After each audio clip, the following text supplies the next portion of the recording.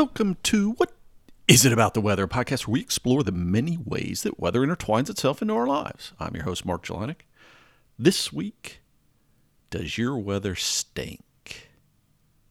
Before we get there, before we dive into the main topic, let's touch base on, weather. It's been a little less weathery out there for most folks this past week. Didn't see any major headlines, big stories, winter storms, unseasonably this or that. Now, there probably was.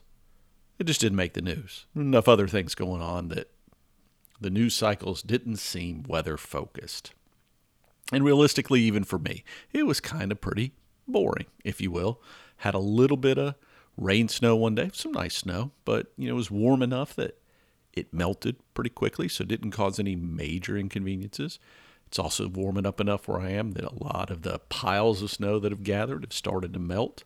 Although, even as I found out on Tuesday, I took a walk and went by a local park, and the ground is still snow covered. But yeah, you can kind of feel spring's not too far away. And that makes sense given that we're about to start meteorological spring here in a day or two, 3, somewhere in that range, next few days. So it's just around the corner. And I hope for you people that have been suffering and waiting that maybe spring's starting to spring a little bit where you are as well. Time change will come though. Not a fan of that. And for those in the southern hemisphere who are going, I want a little more summer, please hold on. Well, may your summer hold on a little longer. It was an interesting week in weather satellites as well. That whole system that brought Texas to its knees, it faked out the satellites. An interesting story, link in the show notes. I'm not going to go into too much detail, but more or less, you got to think about the way satellites work. A lot of times the information they're retrieving is not an actual image, if you will. It's a sensor that says, okay, it's this cold, or it's that cold, or there's something coming back and it's telling me something in a different wavelength, and that might tell me something about temperature, about humidity, whatever it might be.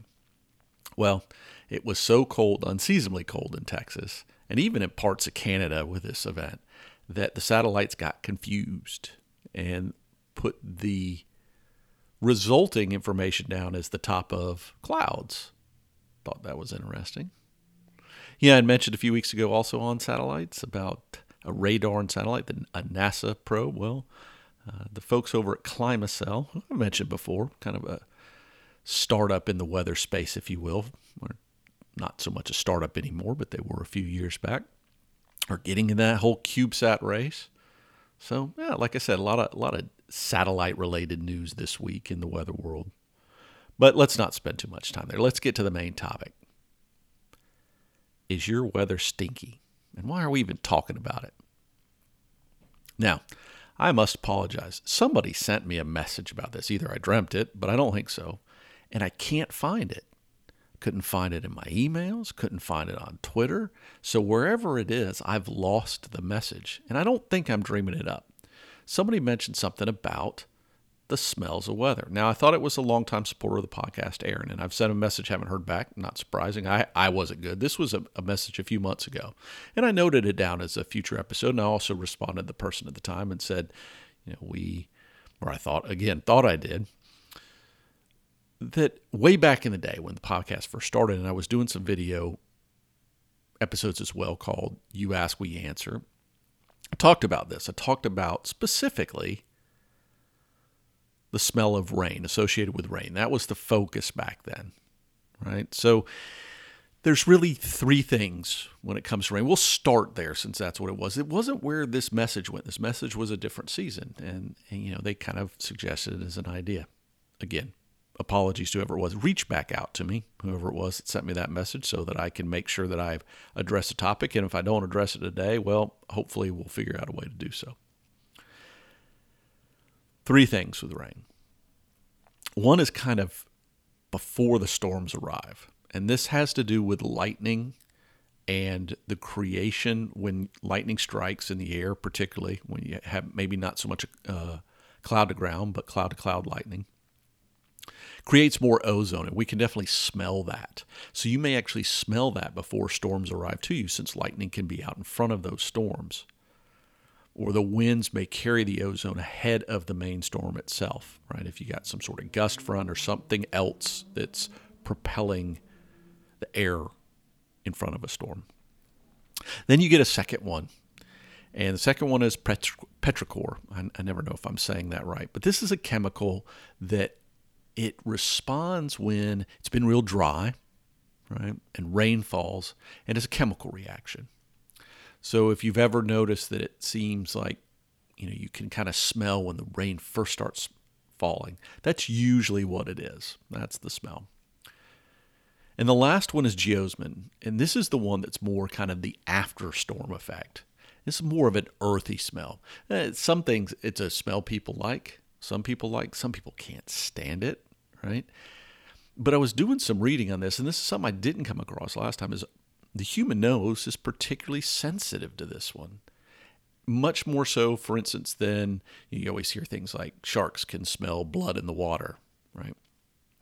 Well, humans can smell geosmin in the air better than sharks can smell blood in the water. And depending on where you are, you may get more or less of this scent, just like you may get more or less of that petrichor. If you're in an urban environment, you're less likely to experience that. Just the makeup of what tends to be on the ground around us.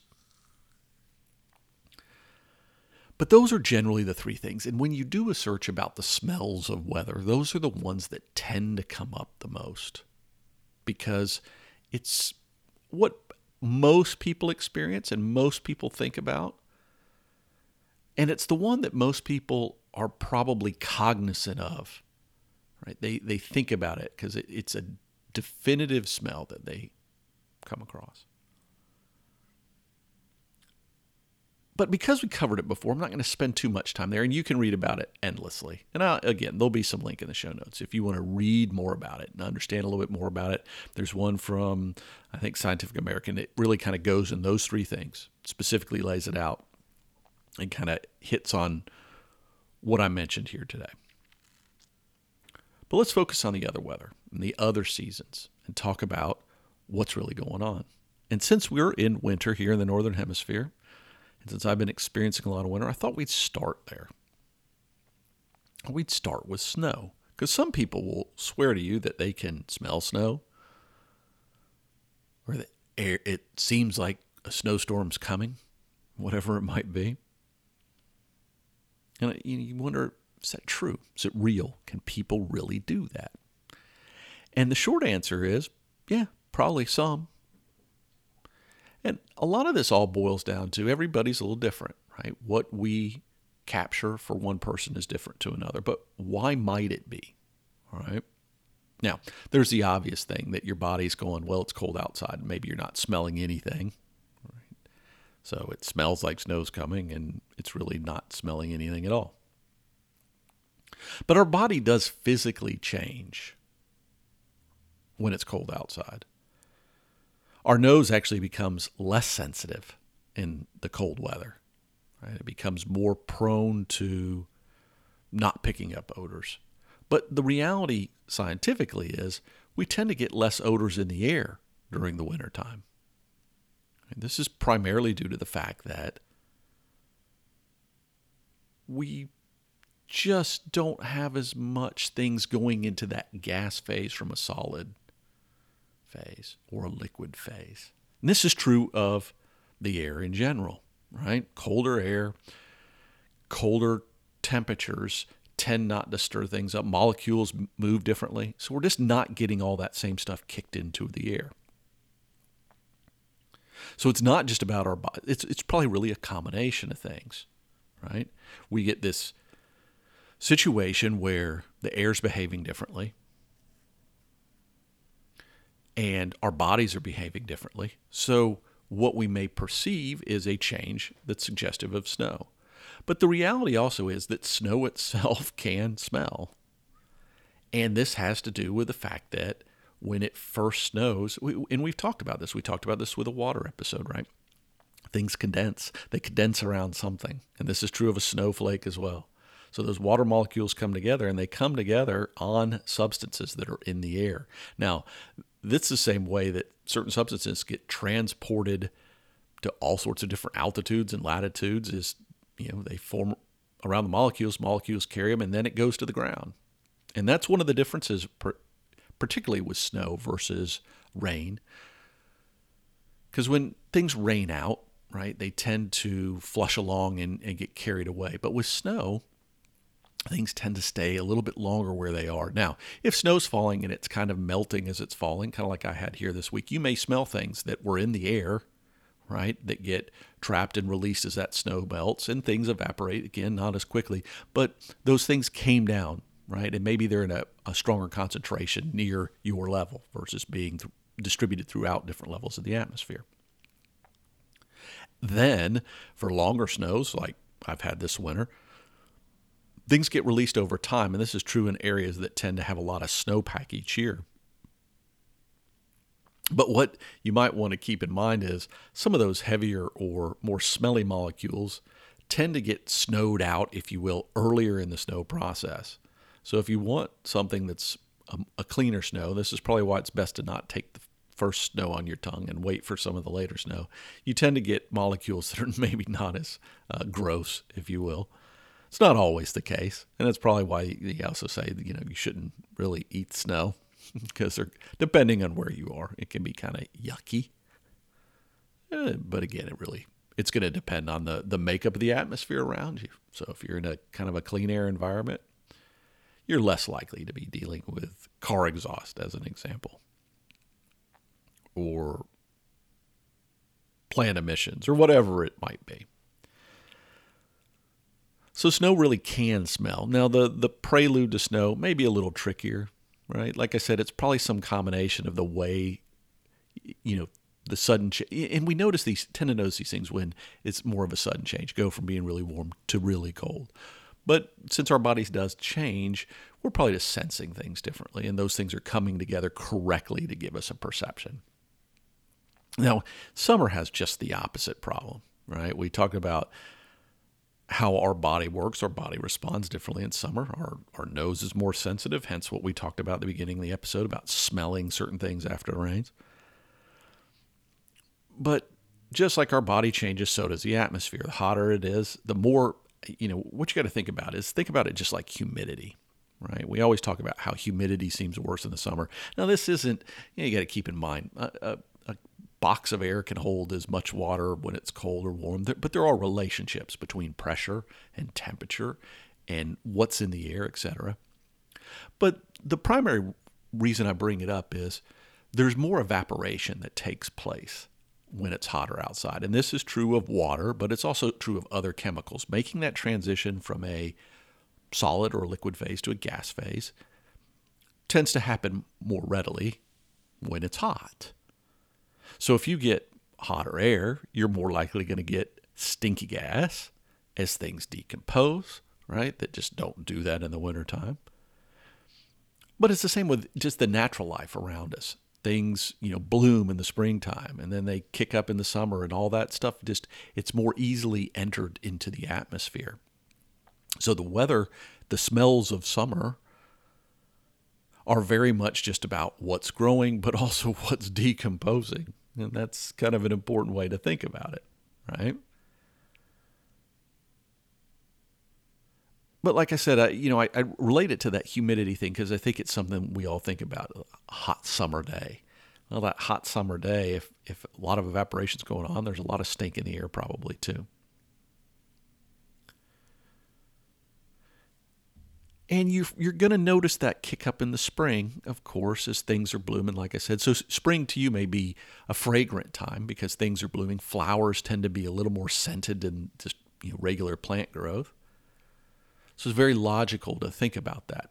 But you also need to think about it in the way things flow or the way air flows for different seasons. And, here in the mid-latitudes where I am, we tend to go through phases where things sort of shift as the sun shifts in the position relative to the planet. So we go through phases where it's more stormy, if you will, or weather patterns flow through the region. But think of it also in the way of what the normal wind flow is during a given season, right? And where the weather that influences your area more likely comes from different times of year, because that can all play into this. And it's going to change the smells that you have in a given season. And, this happens in fall too. I like to talk about how I love fall because it gives us certain seasons of smell or of color, right? That fall weather helps with that. And so I have an association with certain things that represent fall, and that's how I know fall is in the air, if you will. But fall in the air for a lot of people can be not necessarily pleasant. It can be stinky. Fall is a time of year when a lot of farmers put manure on their fields, right? It's when they're refurbing the fields. And I had an experience with that when I was out riding a bike this fall, and that it was downwind from some stink. And I was reminded of that. And it just happened to be the way the airflow was that day and where I was riding. But for some people, fall may be a stinky time. It may not be a fun time at all. It may not be what you're looking forward to. And it's just a reminder, though, that so we've got a variety of things that the way weather may smell that is based on not only what the weather itself is doing, but what the weather is combining with in the natural world around it, and in the human world as well. Right? It's not just the natural things, but it's the way the air is going to move things. It's going to be about whether there's high or low pressure. So, for instance, is our scents that might have gone a little higher in the atmosphere being pushed down because there's higher pressure. So all those things come into play. So, for instance, if your springtime is dominated not so much by rain, but is dominated by high pressure, and is dominated by flow that's coming off the ocean, you may get more heavy, salty smell, right?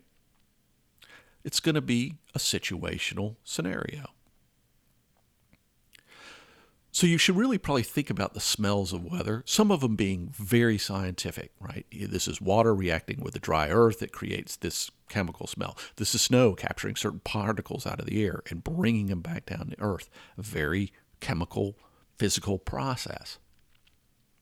But you should also think about the fact of how your body's changing during different seasons, and also about how weather was going to work with the world around it, not so much in a direct reaction, but in delivering, and this is primarily through winds, or like I said, through pressure levels changing the vertical structure of the air column, and the associations that we have with those things. So by a certain setup taking place in the weather patterns, particularly in an area that maybe you grew up in, you're going to associate a certain behavior or a certain set of smells or the way things feel. So it's more of this associative thing with what the weather's going to be like. And this was why, though, there's a danger in that it may not play out the same way if you've moved to a different area or you're experiencing it in a different place. So what may have been spring becomes fall or summer, right? So it's really, if you were going to put it in a bucket, I guess, it's that direct chemical reaction, the interaction with the world around the weather, and then those associations that we have, combined with how our body transitions during those seasons. I don't know. So it's kind of an interesting thing. We've talked about animals before and whether animals can really sense weather. Well, maybe they sense it more through something like smell. I mentioned sharks earlier, but a lot of times animals' smell is much more keen, or their hearing is much more keen than their eyesight.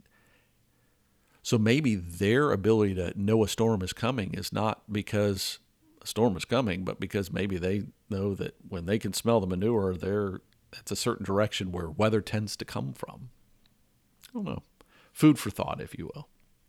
And I'll leave you with this. In doing the research on this article, you always get these companies that are trying to recreate these different smells associated with weather that most humans find pleasant. But there was one that was, I think the brand was Lush, and they had something called the smell of weather turning. Now, I'm not going to buy any, but just know you can go know exactly what weather turning smells like. And, maybe it's pleasant for you, maybe it's not. Hopefully they've created something that is a seller for them. I'm not sure. Let me know what you think. Let me know what you think about the smell of weather or the smell of seasons. It doesn't even have to be about specific weather event. And if you were that person that did send me a message, please reach out. I feel really bad about it because I want to give that person proper credit because they were kind of the motivation to get back and do this episode. You can reach me, whatisabouttheweather@gmail.com, of course. What is about the weather on Twitter? Mark_Jelinek on Twitter. Whatever way you want to get hold of me, feel free to do it. And if you're interested in learning more about supporting the podcast, you can do that at patreon.com/weather. But until next time, whether you're smelling spring right now or fall right now, or waiting for the smells of another season, just remember, there's much more to weather than the weather itself.